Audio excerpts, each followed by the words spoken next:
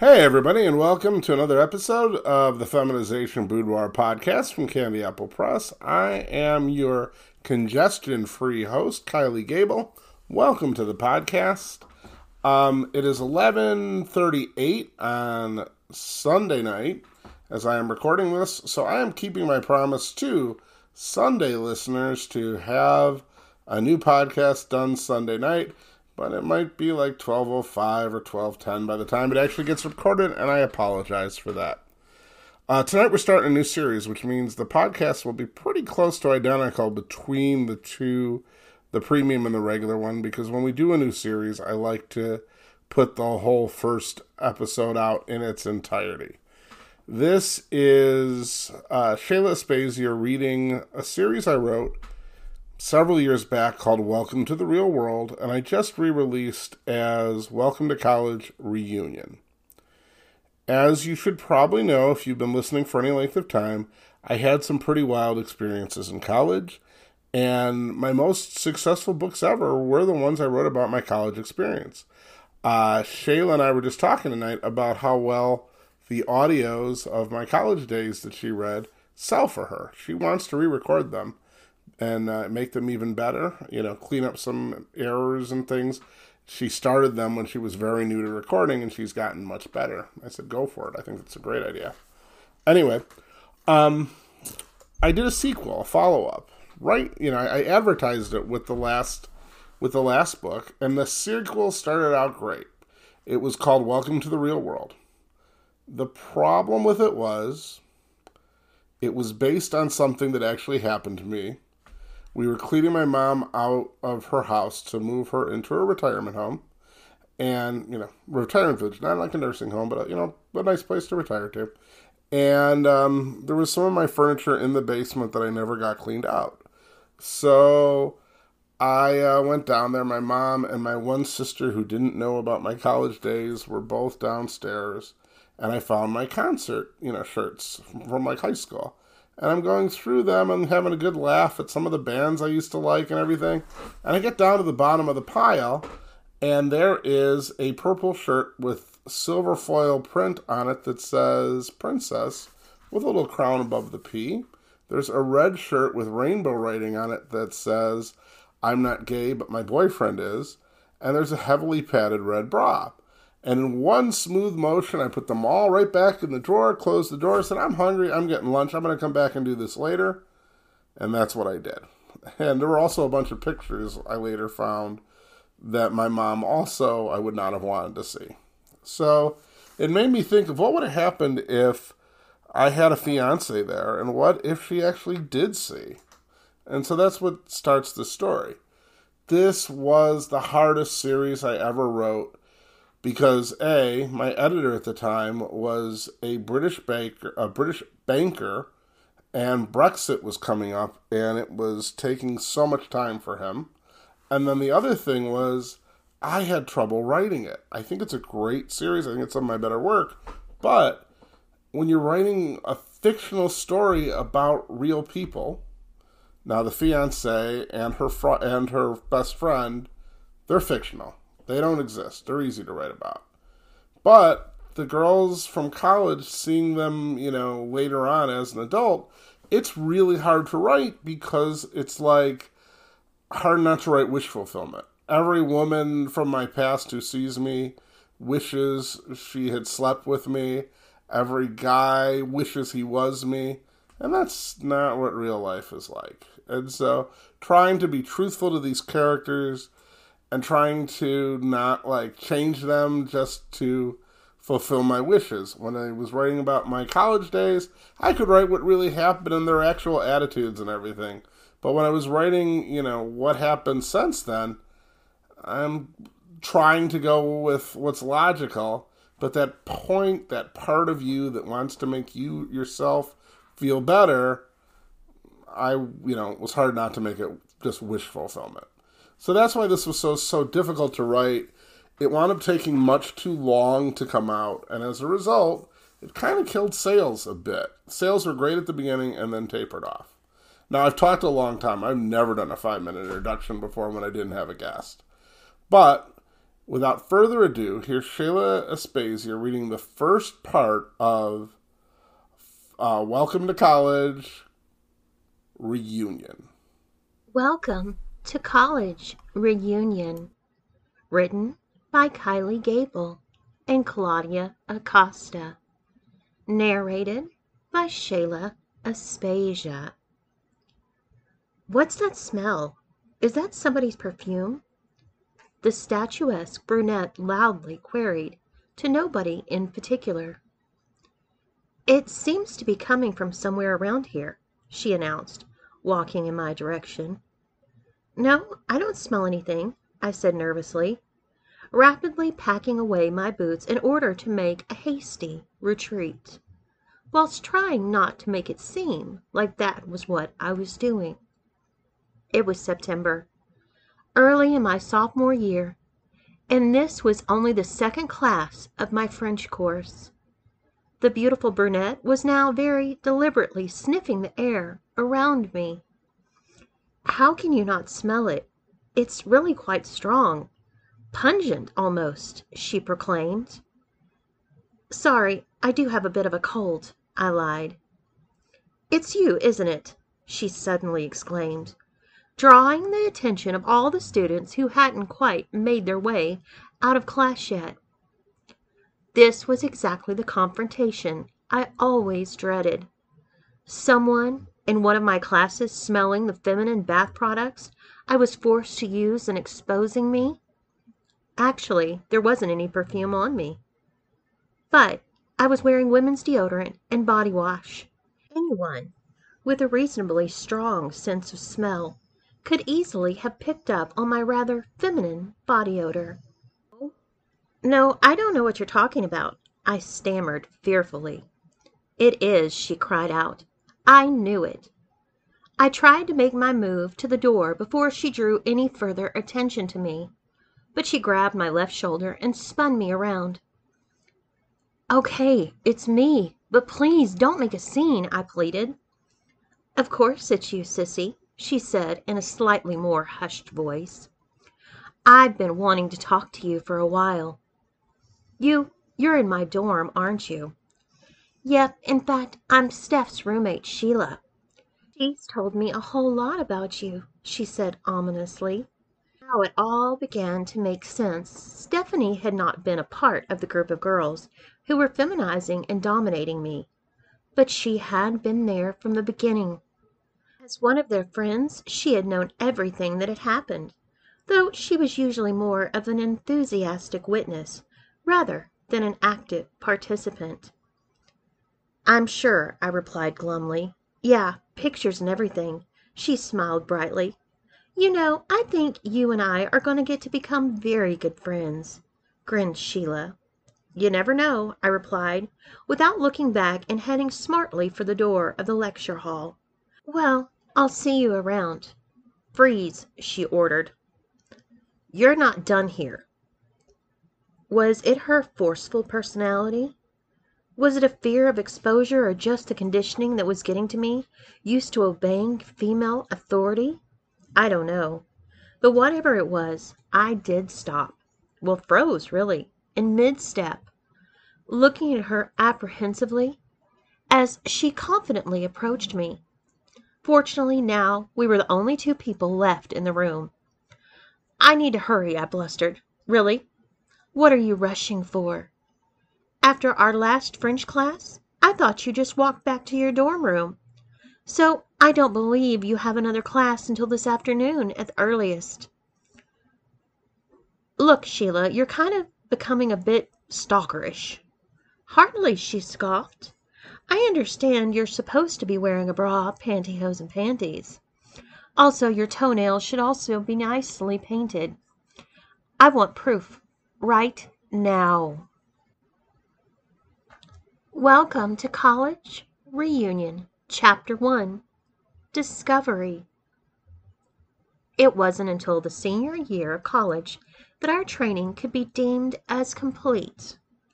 All the fights over wearing women's lingerie, showering with each other, generally being intimate and subjected to what had hitherto been unfathomable humiliations, were now finished.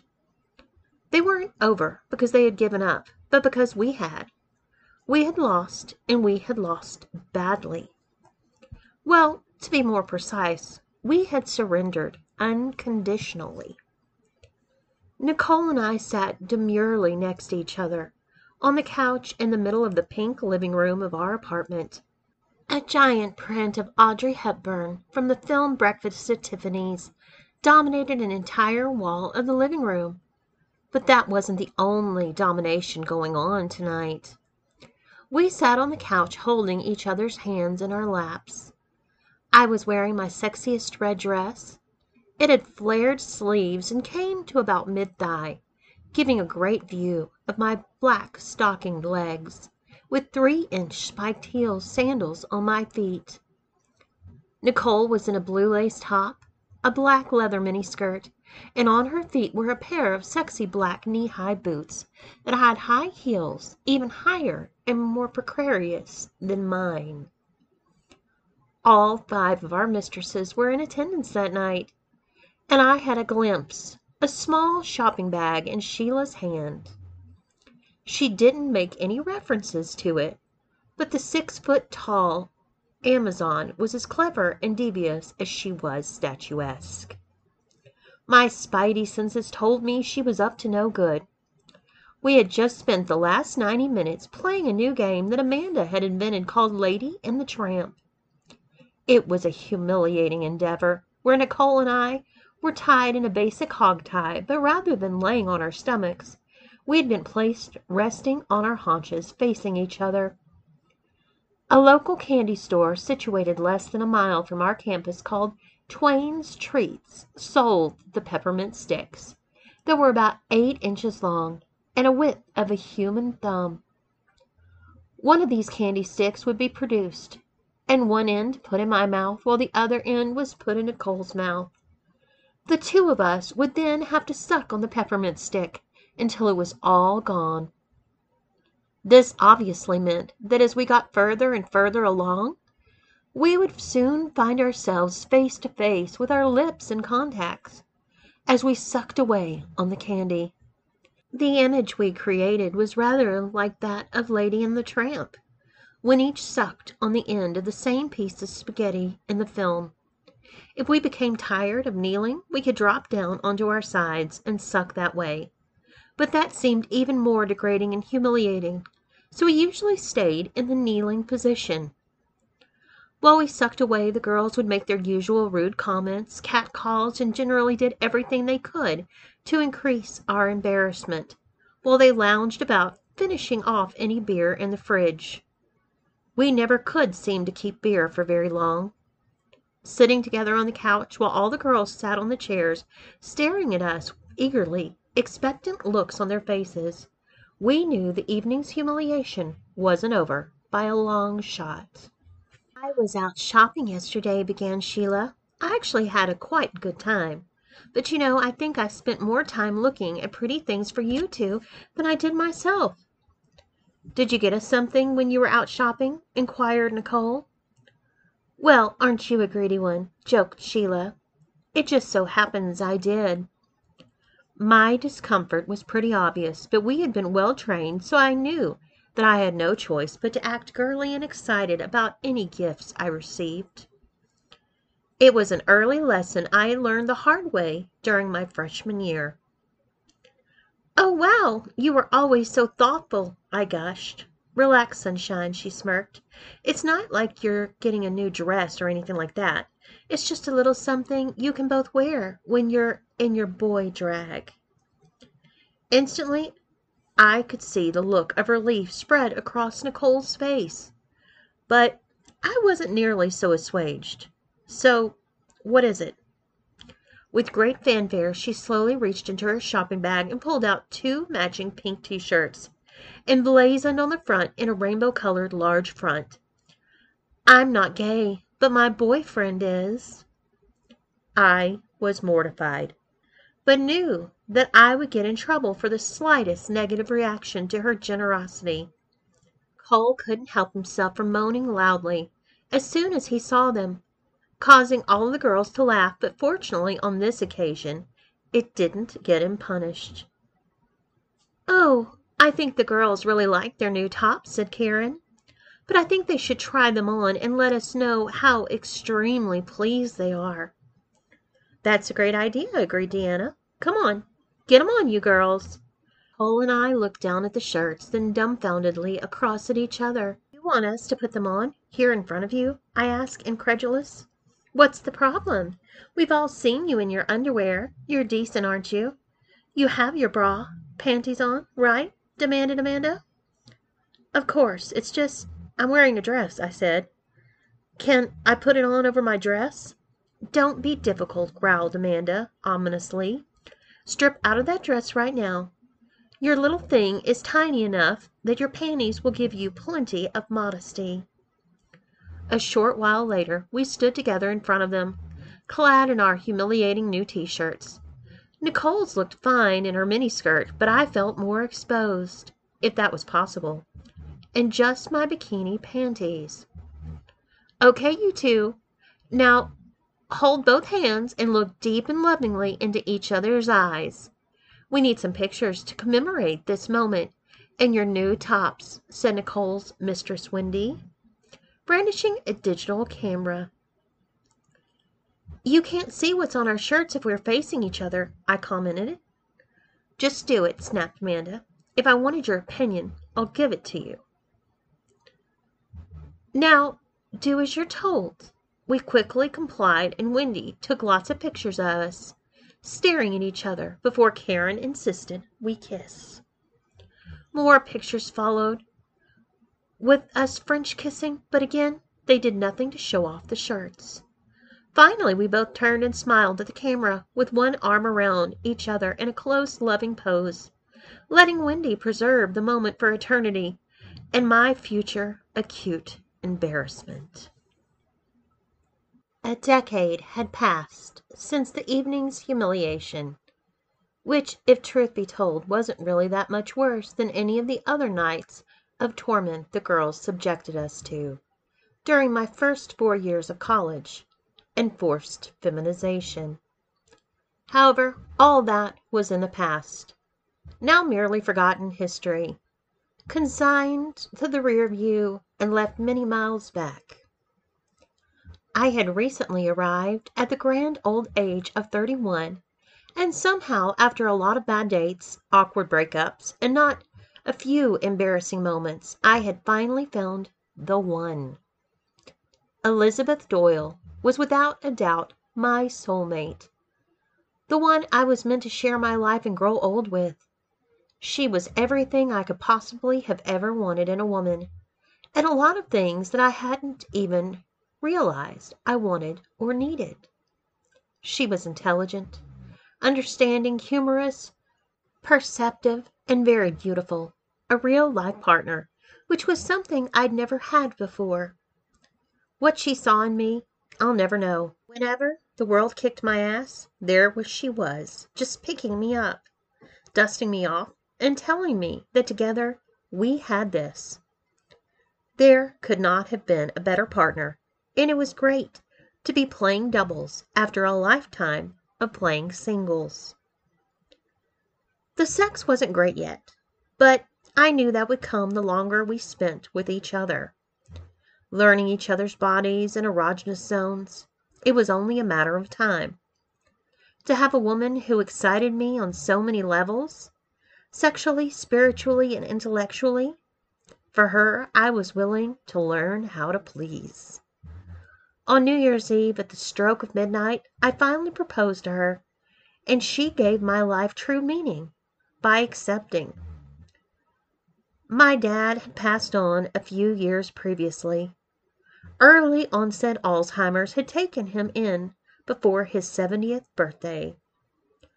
I think the helplessness everyone experienced was the worst part. For those around him, there was absolutely nothing they could do but watch as he slowly deteriorated. For him, his status as an alpha male that had been everything to him was steadily eroded by his infirmary. However, it wasn't all bad.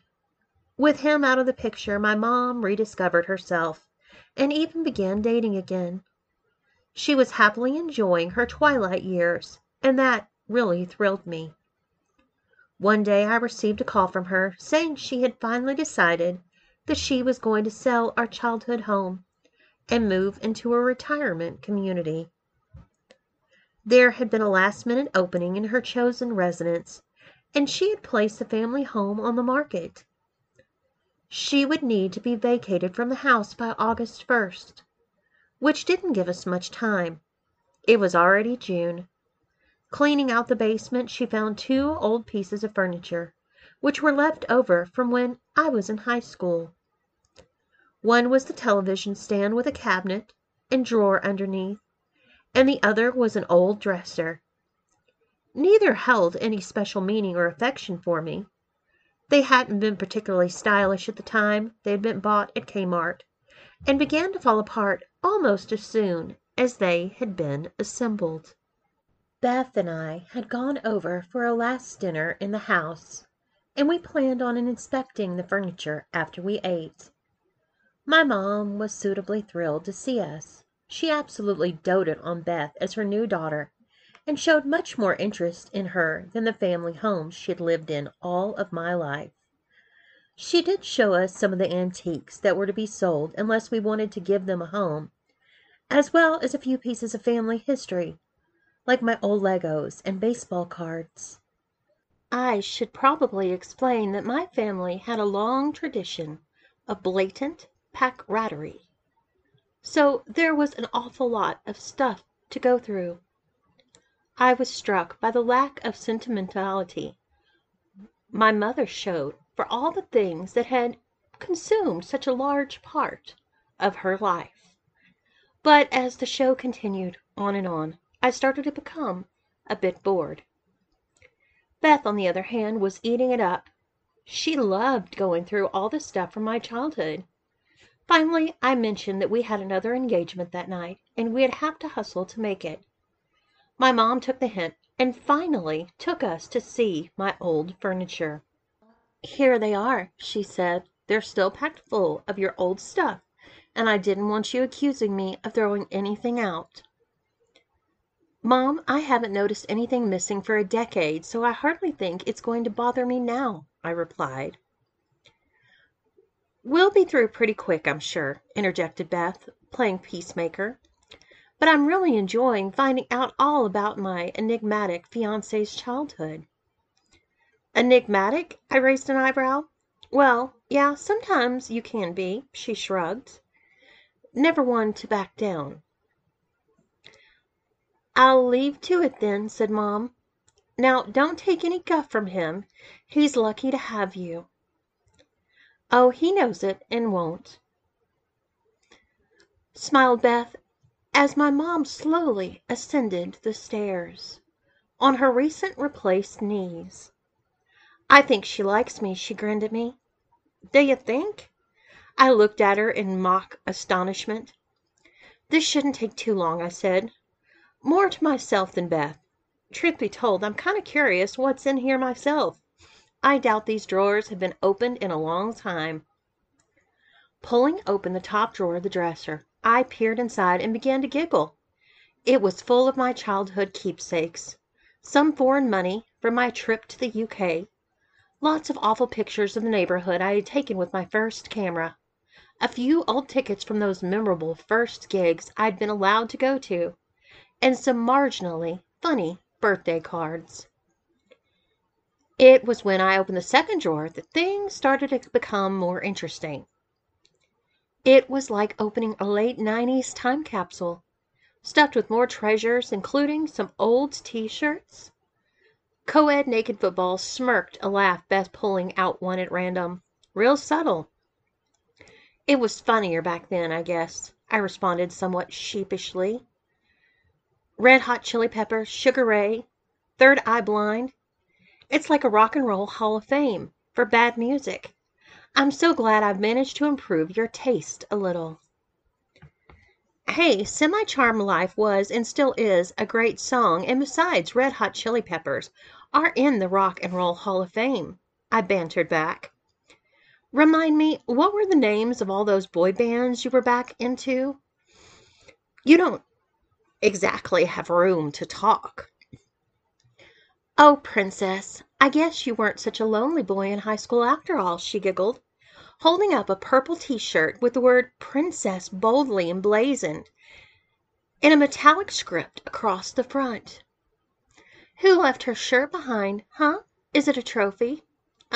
Just a girl, I replied, desperately trying to appear nonchalant, but recognition was suddenly dawning on me that this was the furniture I'd had during breaks from college, as well as for about a year after my graduation, when I moved back home with my folks.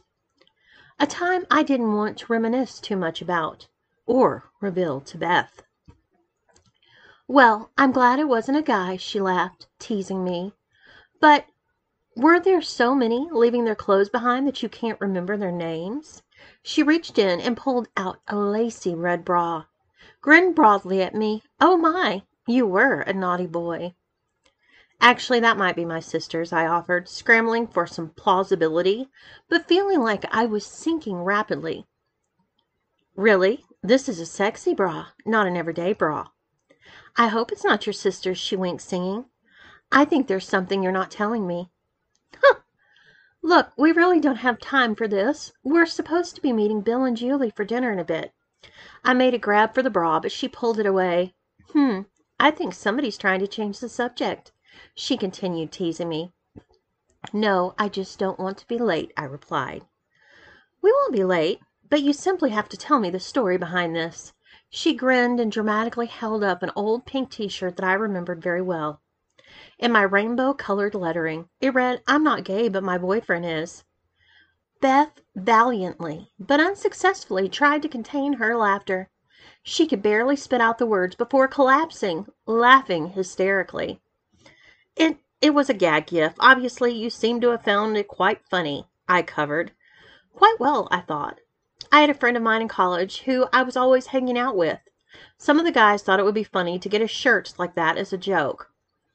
That's a pretty funny joke, she said. But if you hung out so much with this friend, she even made air quotes, how come you never mentioned it before, in all the time I've known you? Look, Mom delayed us far too long. Let's just get going, shall we? I suggested desperately. I'll go through this stuff another time. Aw, I'm sorry. I'm just teasing you.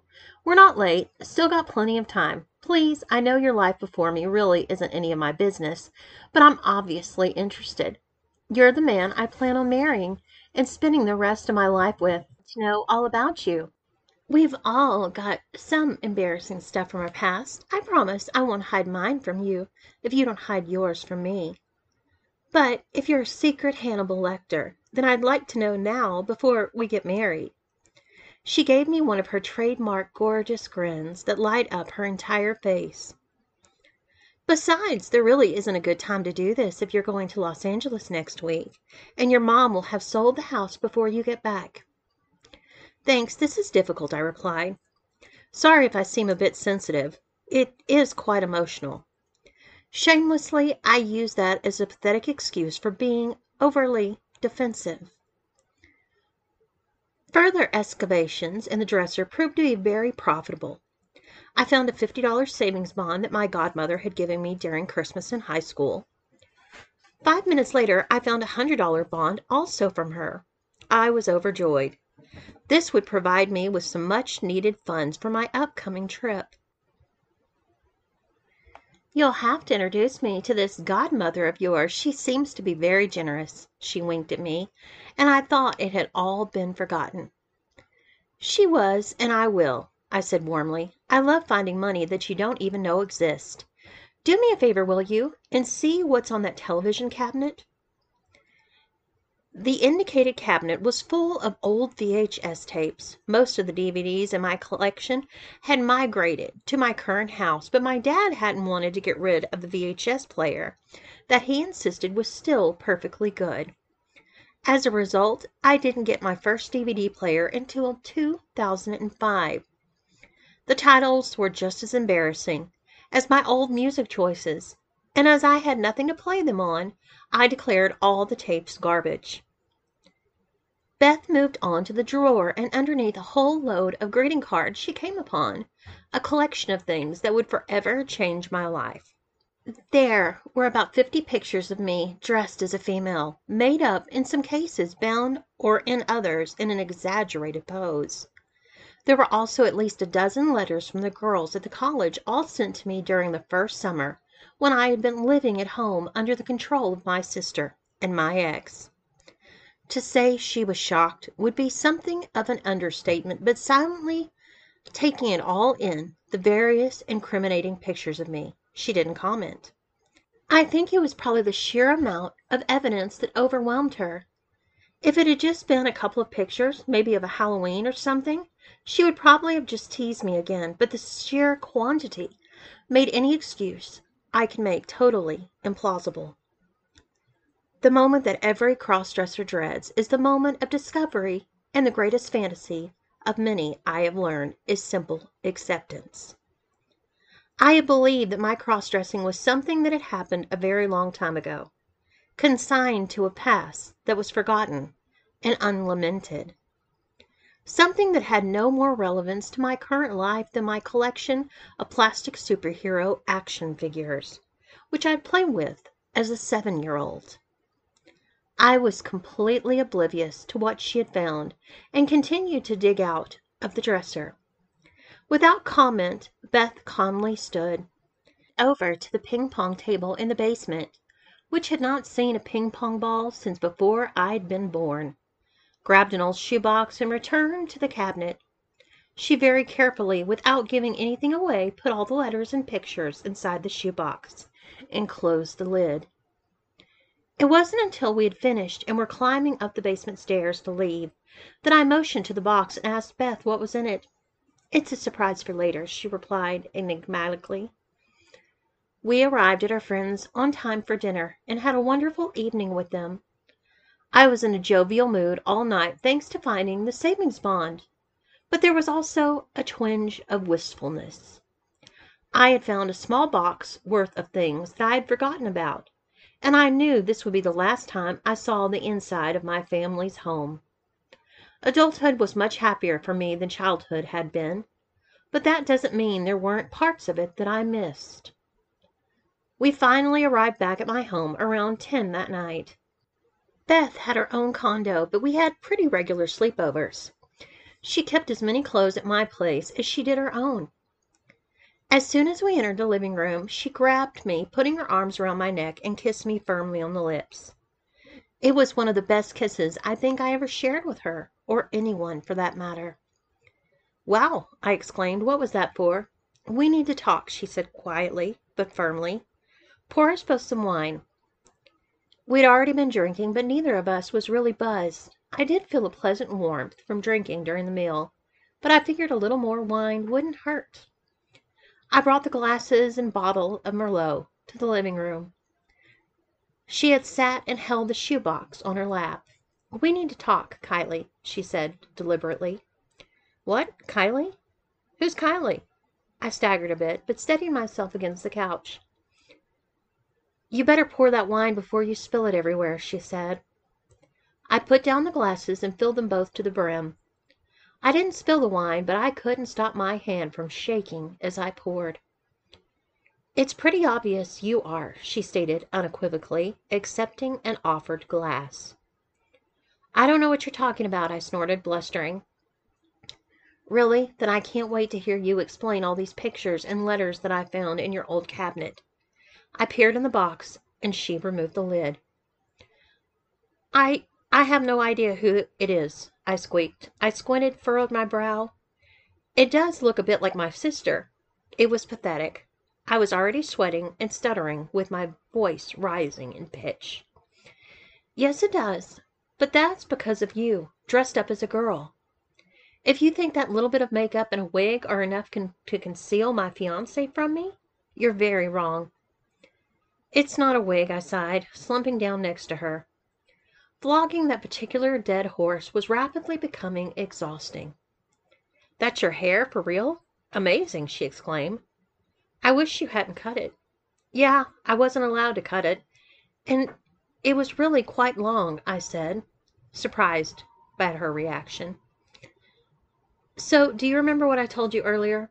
About what? That your life before me being none of my business, she said. However, my imagination is probably going about a mile a minute right now, and I'm sorry, but I simply can't stop it. So I would really appreciate you telling me exactly what happened to you back in college. Well, there isn't much to tell, I shrugged. Stop it, she barked at me. What? If you're only going to lie about it, don't. Just tell me it's none of my business. I understand, but please don't try to put me off with this bullshit. You mean more to me than bullshit, and I hope I'm worth more to you than some stupid lies. You're right, you do, and I'm sorry, okay? I looked at her with eyes begging forgiveness. I deserve either the truth or nothing. Also, we don't keep saying sorry to each other. Okay, I guess. I'd better start at the beginning. It's usually the best place. I promise I won't judge or hold it against you, but I'm dying of curiosity here. She gave me that grin again, and I couldn't resist her. It began back when I was a freshman in college. There was this girl called Amanda who for some reason made me a target. You mean like bullying? She asked. Yeah, you could put it that way. In my case, it was more blackmail, though. She and her friends got incriminating pictures of me, dressed in their clothes. Why were you wearing their clothes?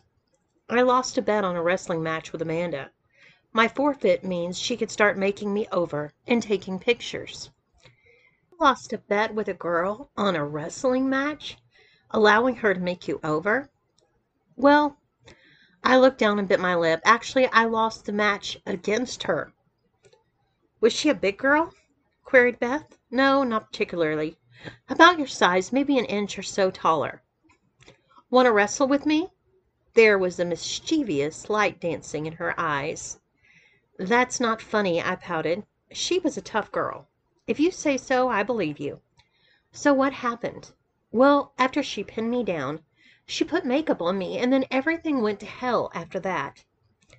I kept on having to agree with them, and they kept on using that blackmail on me. Before long, I had to do whatever they said. So let me get this straight. They threatened you that if you didn't wear some women's clothing, they'd tell everybody that you wore women's clothing? She asked, raising an eyebrow. I know, I replied. It sounds all fucked up when you analyze it with hindsight, but honestly, at the time, I didn't think that I had any choice. And how long did this go on for? The whole 4 years, I said. You know, she smiled at me, I think you were unbelievably hot. I would never have guessed you'd make such a cute girl. I think you were even better looking than most of the girlfriends back in college. I blushed deeply, but then hesitantly agreed, I know, that's probably why they kept it going for so long. So, you really didn't enjoy any of it? I mean, not even a teeny little bit? No, of course not, but what could I do? They had inspections, and they'd punish me if I disobeyed them. Now we're getting seriously kinky. I don't know if I should feel sorry for you or not. There are a lot of guys who would gladly wear a dress to get that kind of sexual attention from a bunch of cute girls. Maybe, but I'm not one of them, I insisted. Hey, I told you I wouldn't judge you, and I'm not. So this went on for 4 years, and for all that time you hated it, but couldn't find a way to stop it?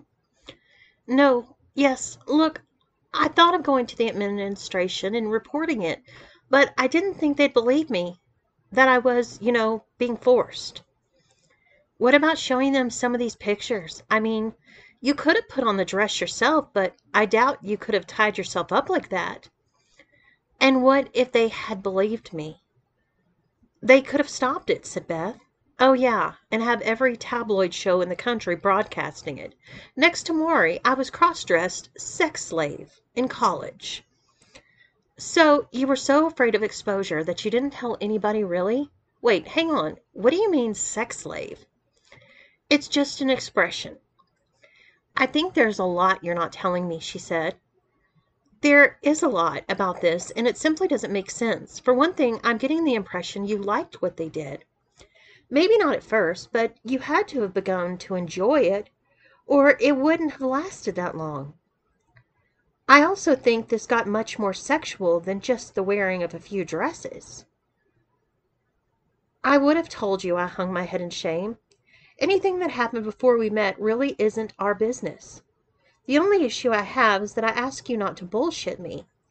I wanted it either straight or not at all, so I just wish you could have shown a bit more trust in me, been a bit more honest with me.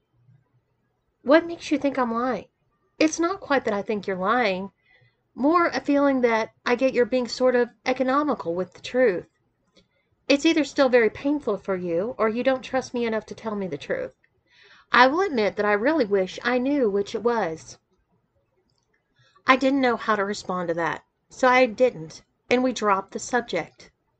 The evening gradually moved on with the conversation devolving into general small talk. Beth tried very hard and was pleasant enough, but I hadn't liked her digging through my lurid past, teasing me with all the pictures and letters she found. The letters had been from Deanna, who had never been any good at using a computer, only having a very old one at home. She was practically computer illiterate, and hated when she had to spend time using one. My dad used to tease me endlessly about having a girlfriend who actually wrote love letters longhand. I would respond saying that it meant more that way, but I'm glad he never investigated the contents of the letters, though I suspect he was sorely tempted. I had come home from college that summer after my freshman year, and had smartly stashed the letters and pictures in a cabinet drawer beneath a lot of useless crap, in the hope that nobody would find them. Why I didn't simply throw them out, I'll never know, but I'm still kicking myself. The clothing was a bit more mysterious, but when I moved home after college, I must have stashed the shirts and the bra in the drawer. For some very good reason, or so I thought at the time.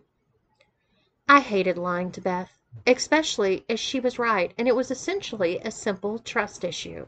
What it came down to was a lot of women would have freaked out with all those revelations that I hadn't always been the manly, macho guy I saw myself as, but somehow Beth had seemed to take it all in stride, accepting me as I am, warts and all.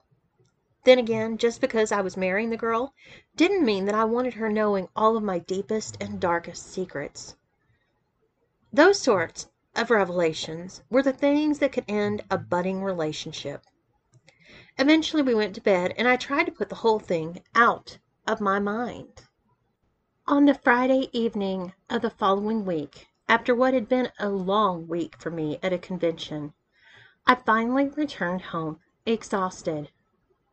I'm a high school English teacher, and at the end of the year is always the dregs for me. I felt that this year. As soon as summer break started, I was headed out on the road. The modern school year, in the quintessential definition of limping to a finish line. No one in education would ever say it, but the summer vacation has shrunk by about a month since I was in high school, and I don't feel that all that much learning takes place in that final month anyway. I arrived at my home, thanks to a ride from one of my teaching friends, who had been to the same convention, only to find Beth's friend Claire there waiting for me. I had expected that Beth would be there, and I was very happy to see her, but I wasn't really in the right mood for the other company. Now, don't get me wrong, I really love Claire and greatly value her friendship.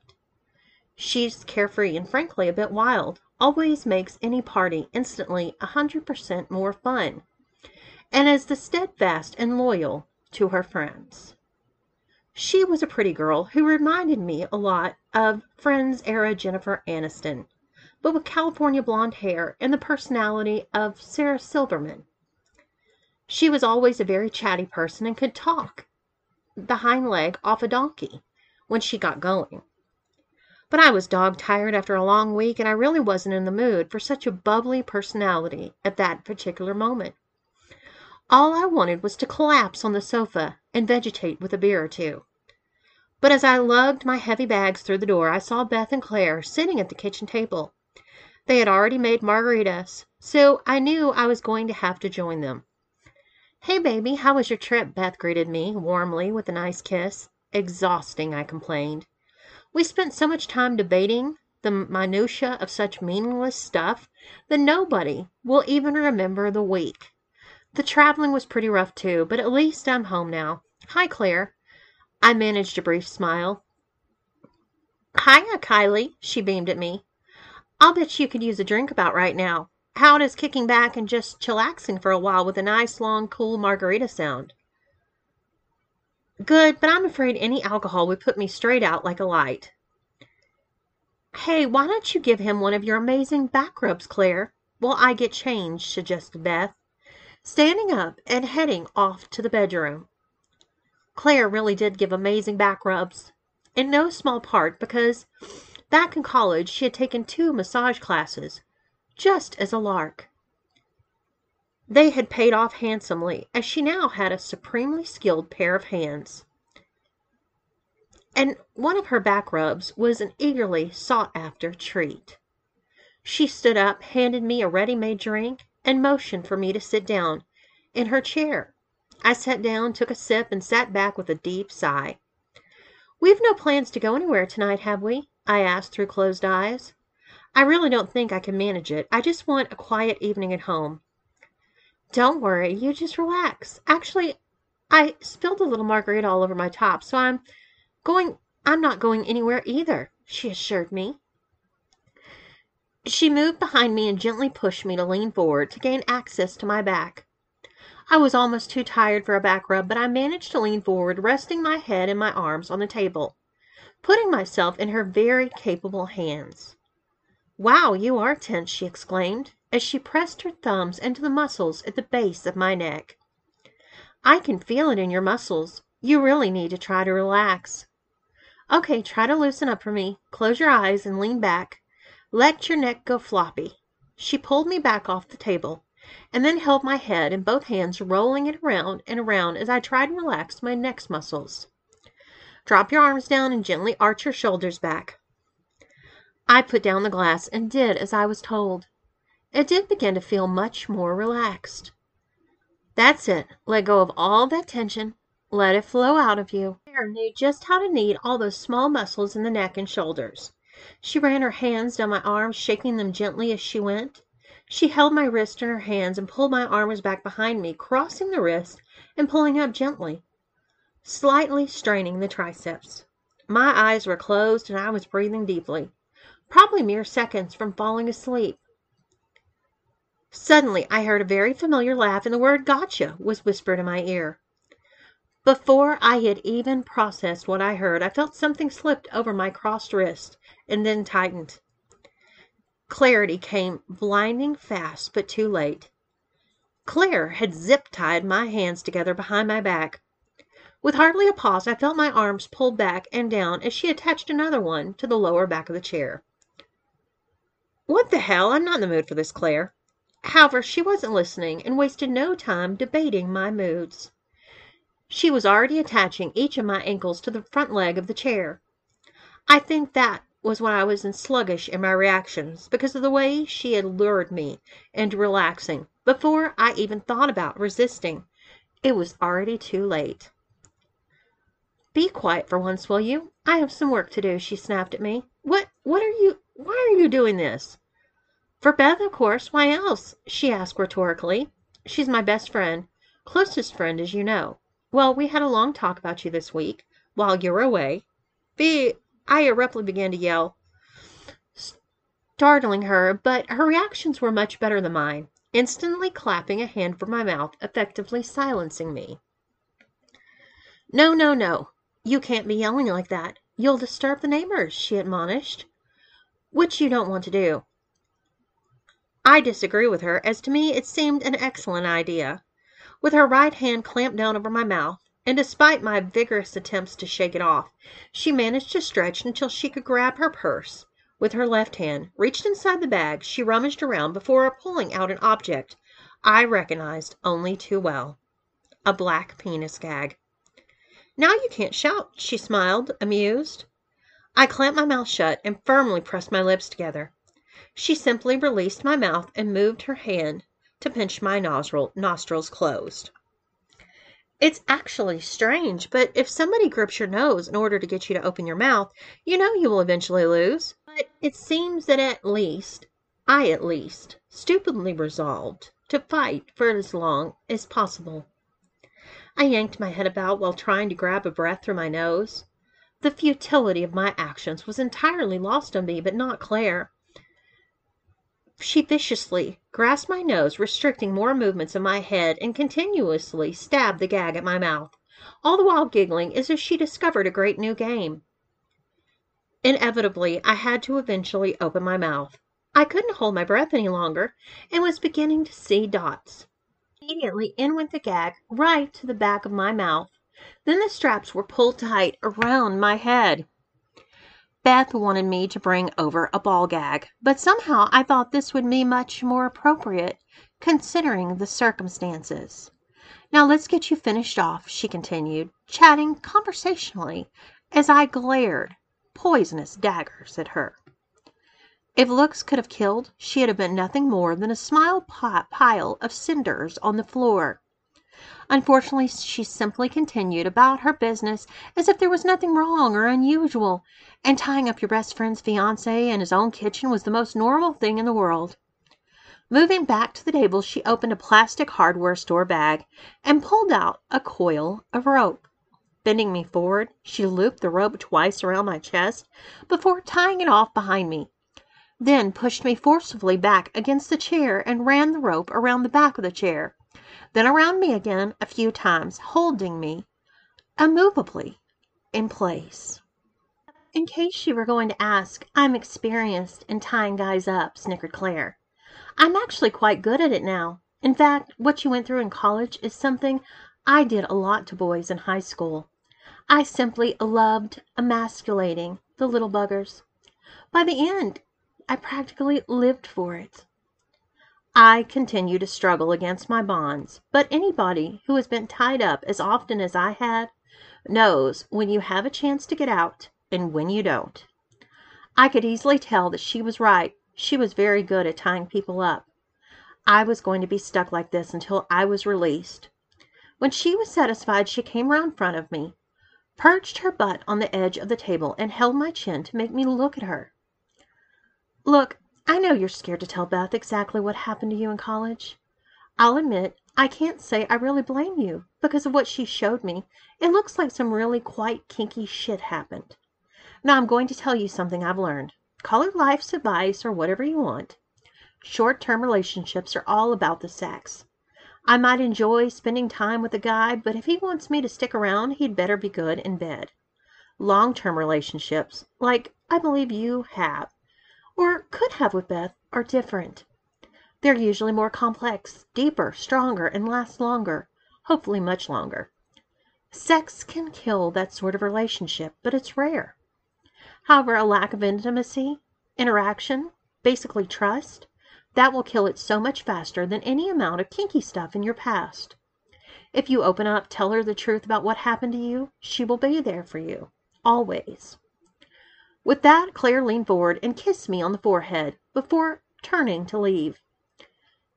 At the door, she turned back and made one parting remark. Oh, yeah. She also happens to be my best friend, so if you hurt her in any way, I'll hurt you bad, okay? She smiled broadly to take some of the sting out of her words, turned, wiggled her perfect ass, and walked out giggling. She left me pondering her words, sitting alone in the kitchen, trussed up like a turkey, unable to free myself. Finally, Beth made her entrance, and I don't think I had ever seen anything quite so breathtakingly beautiful in my entire life. She had dressed as a dominatrix, with a tight black corset and black leather miniskirt. Her long legs were encased in fishnet stockings, and she was wearing the most severe spiked heels I'd ever seen her in. Her hair felt full and free around her shoulders, and her makeup was loud, bold, and dramatic. In one hand she held a riding crop, which she kept slapping into her other hand. It was almost a parody of a DS scenario, even down to me being very tightly restrained. Now then, I do believe somebody has been a very, very bad boy, huh? She purred at me. Do you like having a dick in your mouth? I shook my head violently, hoping that she would take the gag out of my mouth. At that moment she looked absolutely incredible. But I still wasn't in much of a mood for these types of games. Grabbing the buckle of the gag, she stopped and spoke at my face. When I take this out, if you yell or argue with me, or plead with me to stop and let you go, this gag will go right back in and stay there. I know you are used to coercion by blackmail, and we both know that I have plenty of suitable material. But I really hope you'll cooperate, because it will be the best thing for our relationship. She unbuckled and pulled the penis gag from my mouth, all while giving me a very meaningful look. I swallowed deeply and stretched to get used to being empty again. It felt really self-conscious, being in this position in front of my fiancé, and decided that I had to say something. Beth, please. Look, I just don't know what it is with you. I don't know what you want with me. It wasn't my choice to dress up. I was forced to do it. Oh, I'm quite sure that it wasn't your choice at first, she stated. Quite frankly, I don't even have much trouble believing that a girl could pin you down while wrestling. And you're obviously naive enough to allow yourself to be blackmailed. The only problem I have is that you said this went on for 4 years. I can't believe that anybody, even you, if you were really wanting to get out, couldn't find a way out or put a stop to it for 4 years. I couldn't, honestly, believe me. I tried, I sighed. Well, if that's the case, then I'd have to suggest maybe your subconscious was working against you. Which brings me to what's going to happen next. You're going to let me go on and forget this whole crazy scheme of yours. Oh, honey, you know me a lot better than that, she smiled. I struggled again, but only half-heartedly. Claire definitely knew how to restrain someone. I was utterly helpless until I could manage to persuade Beth to let me go. Come on, Beth, please. I'm tired and cranky, and this really isn't helping. Well, I don't suppose you're going to like what's next then. Next? What's next? You have some time off this summer, and I want us to use it exploring. Exploring what? Where? Stop this now. I'm too tired for riddles. Let me go, and we'll talk about it normally, I snapped. Not what or where, but you exploring you, she said, ignoring my irritation. Look, I don't care if you never cross us again, but if you really want to marry me, you'll shut up and listen. I know I love you, and I believe you love me, but there are issues in the bedroom between us, and I think this is probably the cause. I don't think, and forgive me, but Claire agrees with me, that you probably faced up to your own king shit. I'll admit that I was rather stunned. Not only did my beautiful fiancé think I had some issues in the bedroom, but she had already discussed them with her friend. Together they had concocted this friend to constrain me before Beth felt able to discuss them with me? What issues in the bedroom? I snapped. Maybe issues is too strong a word, but I always feel like you're holding back when we make love. You're timid and shy in bed with me. Frankly, it feels like you're going through the motions, or at least what you think those motions should be. She paused here and looked deep in my eyes, but I couldn't meet her look, dropping mine to the floor. Oh, Kyle, I love you. I'll say that again. I love you. I also say that I believe you love me. She paused again, and I jumped in. I do love you, I earnestly exclaimed. So what's happening then? I'd been hoping that as we got to know each other better, things between us would improve. But I'm not so sure anymore. Then I found out about all your experiences and college, and it seemed to me to shed a bit of light on the problem. I'm not a psychoanalyst, but it seems important, and you obviously didn't want to talk about it. So right or wrong, I discussed it with Claire. She knows all about this stuff. Like how to tie somebody up. But inside, I was tearing myself apart. Her words had been like a dagger to my heart. I knew that sex between us hadn't been as great as perhaps it could, and probably should have been. I also knew that it probably was down to me, I always found it difficult to really let go and engage with my girlfriends. I'd always attributed it to uncertainty about whether we were really right for each other. But with Beth, I was absolutely certain, way beyond any doubts. Everything else in our relationship was wonderful. It was patently obvious we really loved each other, so why was I still holding back? Would this actually be enough to break us apart? "What do you want from me?" I whispered. "Three things," she said. "First, honesty. I still have a bunch of questions about your past, and although I said it wasn't my business before, I'm not so sure anymore. I need your honesty with the answers to those questions. Secondly, trust. I want you to trust me. You have to trust me enough to be honest with me, so the two go together. Finally, obedience. I'm going to ask you to do some things for me, and you'll have to be obedient and just do them. Again, you'll have to trust me enough to do them honestly and to do the best of your ability. And then honestly tell me your feelings about what you've done. You have a summer break coming up, don't you? Let's use it to what? Break me?" I shot at her. She paused and looked thoughtful. "I wouldn't have put it that way, but sometimes you do need to break things to be able to rebuild them better. So if that's the way you want to look at it. Now, are you ready to be untied?" "God, yes. I thought you'd never ask. Your friend did a real number on me." "Oh, Claire's your friend almost as much as she is mine." "Maybe, but I didn't see her tying you up. I really would appreciate being untied." "I bet you would.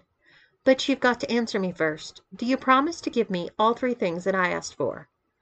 I have to know I have your compliance and full cooperation because the next step is for you to go to the bedroom and get a full makeover. Well, are you going to do as you're told or raise a fuss?" "Honestly, is all of this really necessary?" "Yes, it is," she said, looking down on me with her hands on her hips. A picture of beautiful domination. She was not going to tolerate any argument whatsoever. This was a side of Beth I hadn't seen before. It scared me, but it also attracted me. "Okay, then. Yes, I agree. Release me and I'll do whatever you want." "You better," she said, giving me a hard stare, before untying the rope that Claire had tied around my arms and chest. Next, she grabbed a large kitchen knife and cut off the zip ties. I've spent a couple of hours with Claire learning how to tie someone up. I was pretty sure I'd have a use for that with the makeover. "You practiced tying me up?" I asked incredulously, as I finally got out of the chair. "You're going to find I've thought of everything. Now march to the bathroom. It's makeover time," she ordered playfully, smacking my behind. I led her playfully to my bedroom, where I could see she already laid some things out for me. I don't know if she had been shopping, as I was about the same size as both her and Claire, but I guess so, as I didn't recognize any of the clothes on the bed. There was an emerald green dress with a high neck and no sleeves. I judged it to be about midi length, coming above my knees while not being ridiculously short.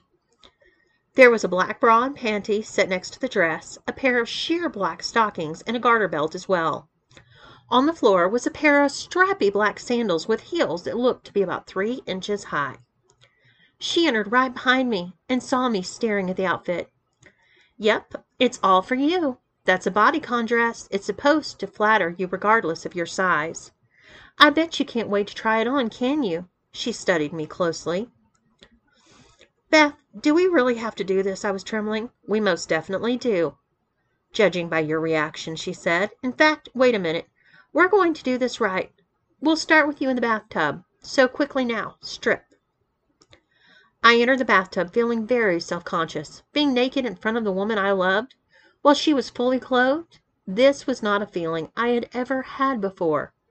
Her new attitude was my nakedness had left the feeling very exposed and vulnerable. She smiled warmly at me as she entered the bathroom. I looked over and saw the tub was a mass of bubbles, and could hear Van Morrison singing Warm Love on the MP3 player on the sink. "Come on, baby, get in, and I'll take care of you." I climbed into the bathtub while she grabbed a large natural sponge. The warm water, bubbles, and oils were very soothing, and I soon found myself relaxing. Beth proceeded to thoroughly wash me all over. It was the most sensual thing I had ever experienced in my life. "I love you, Beth," I murmured. "I know you do," she replied, leaning over and kissing me deeply. Her moist lips felt cold in the warm bathroom. "You're everything to me, and I wanted to keep it that way." I closed my eyes and relaxed, totally content, only to open them moments later and feel a razor touch my leg. Beth held a lady's pink razor to my leg. Slowly, it began a gentle ascent up my leg. I just moaned and held my leg still for her. "That's it, honey. Relax. All this hair isn't what makes you a man. You'll look so much better without it. Just lay back and let me do what we both realize has to be done." She was so gentle as she denuded me of my body hair, I almost drifted off to sleep. It was a massive contrast to the feelings I had experienced as an 18-year-old sitting in a lonely bathtub off my dorm. Then I had been forced to shave off the same body hair. This was actually pleasant, even if the finished result would be the same hairless humiliation. Finally pronouncing herself done, she stood me up in the tub and inspected her work. I felt even more exposed than before, and I knew that I now had a very floral scent from the bath oils. A few stray bubbles still clung to my smooth skin in places. Beth reached for a bottle of lotion and began to rub it all over me before patting me dry with one of the white fluffy towels that I had acquired when she started spending nights here. "You smell great," she beamed, "and I think you're even smoother than I am now. Does this bring back any memories?" "Yes." She looked at me, raised an eyebrow before quickly saying, "Good or bad?" "Honestly," I blurted, "mainly bad. I was forced to shave my body hair, but I had to do it myself in a cold, lonely dorm bath. It was one of the more humiliating moments of my college experience. This was completely different. It actually felt sort of pleasant." "Oh, baby, I'm so sorry. I didn't want to bring back a bad memory." "It wasn't all that bad, was it?" I looked at her and knew that I had to be honest. She had asked for it, and I owed her that much. No, not all of it was bad. There was a lot of humiliation. "Oh, there will be plenty of that," she giggled. "Come on now, let's get you dressed." It didn't take long for me to put on the clothes that she had laid out on the bed. She subtly tested me, seeing if I'd ask how to put some things on, and noticed that I had no problem with anything. She realized that even after a dozen years, I was still very advanced. Not practicing cross-dresser. "Well, do I pass?" I asked, turning around as she zipped up my dress. "You do look pretty good," she acknowledged. "Huh? Just pretty good?" I replied, indignant. "Pretty good for a woman. For a man dressed as a woman, you look unbelievable. I think with a wig and some makeup on you'll look absolutely fabulous," she said. "Do you want me to do my makeup now?" I asked. "You'd probably do a better job than me, but this is fun for me, so I want to do it," she said. "You don't mind?" "No, that's fine. Actually, I'm probably pretty rusty." Beth did a really good job with my makeup. She went a little lighter on the foundation than I would have, and the use of concealer was a new addition, but probably necessary now that my face had managed to survive 3 decades of weather and wear. She took the time to line my lips before applying bright red lipstick, and made my eyes pop while still keeping them light and giving me a daytime look. When I finally saw my reflection in the mirror, it was like saying hello to an old friend for the first time in over a decade. I couldn't help exclaiming a surprised "Wow" as I studied myself. "You like it, don't you?" She took in my reaction. I wouldn't say that. It's just that I haven't seen myself like this in a long time." "Remember, honesty at all times," she reminded me. I looked down, mumbling a contrite sorry. "You do look really good. I think I can see why those girls at your college enjoy dressing you this way so much. It's almost a shame we don't have a wig." "Oh, but we will," smirked Beth. "Claire's bringing some over." "What? No, please. I don't want anyone to see me like this." "Don't be silly. It's not anybody. It's only Claire." "Beth, please." She put her finger to my lips, saying, "Shush. We've had obedience and honesty. Now for the trust. Do you trust me?" And that was Welcome to College Reunion, as read by the amazing Shayla Aspasia. Part 1. This is a fairly long series. It's actually 6 books, and you know that Shayla is going to do her usual amazing job reading all 6 parts. But if you really liked listening to this one, you kind of got 2 options if you want to hear the whole series in its entirety. You can go to Clips for Sale, and you'll be able to pick up all 6 of these, and it'll probably cost you $15.99 or $14.99. I'm not sure. They kind of set the price. So somewhere between $90 and $95 roughly for the 6 books. Or you can sign up for the premium podcast, pay $15, and get all 6 in their entirety that you can listen to and that you can download too. I use Audacity, and you can, record them off Audacity, and then you'll own them. So it's there for a couple reasons.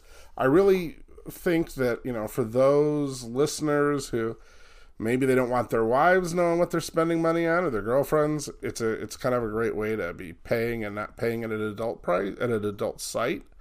And for those of you who just want to save some money and enjoy the audios, there's 7 full-length audios there now, and this will make number 8.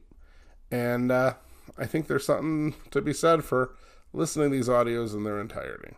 So I hope you enjoyed this, regardless of what you're listening to. I will be back again next week. I have audios out to our other narrators, so I have no idea whose audio will be playing next week. Regardless, I am really hoping to get Shayla on the podcast to just do an interview and catch up with her. So, anyway, I'll be back next week. I hope you will be too. Take care.